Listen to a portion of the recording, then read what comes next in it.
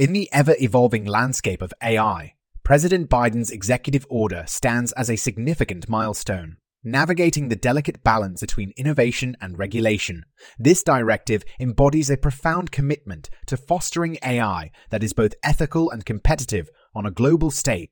It's a move that could potentially amplify the role of open-source AI, democratizing access to these powerful tools and encouraging widespread collaboration. However, it also raises the specter of potential challenges. Could this order inadvertently stifle the creative spirit that open-source communities thrive on, or will it pave the way for a new era of transparent, responsible AI development? This is the crux of the conversation.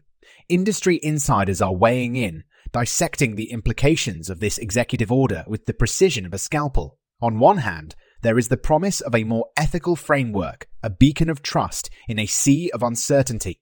On the other, the threat of overregulation looms, a shadow that could cool the fervor of innovation. The path forward is a tightrope walk between these two towering concerns, each step taken with the utmost care to maintain balance.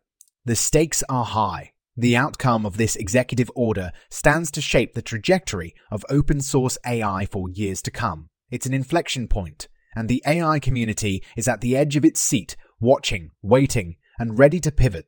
The question remains, will this be a blessing that unlocks new horizons, or a curse that binds the hands of those striving to push the boundaries of what's possible with AI? This podcast was co-produced by Daniel Aranoff and Mogul Media AI.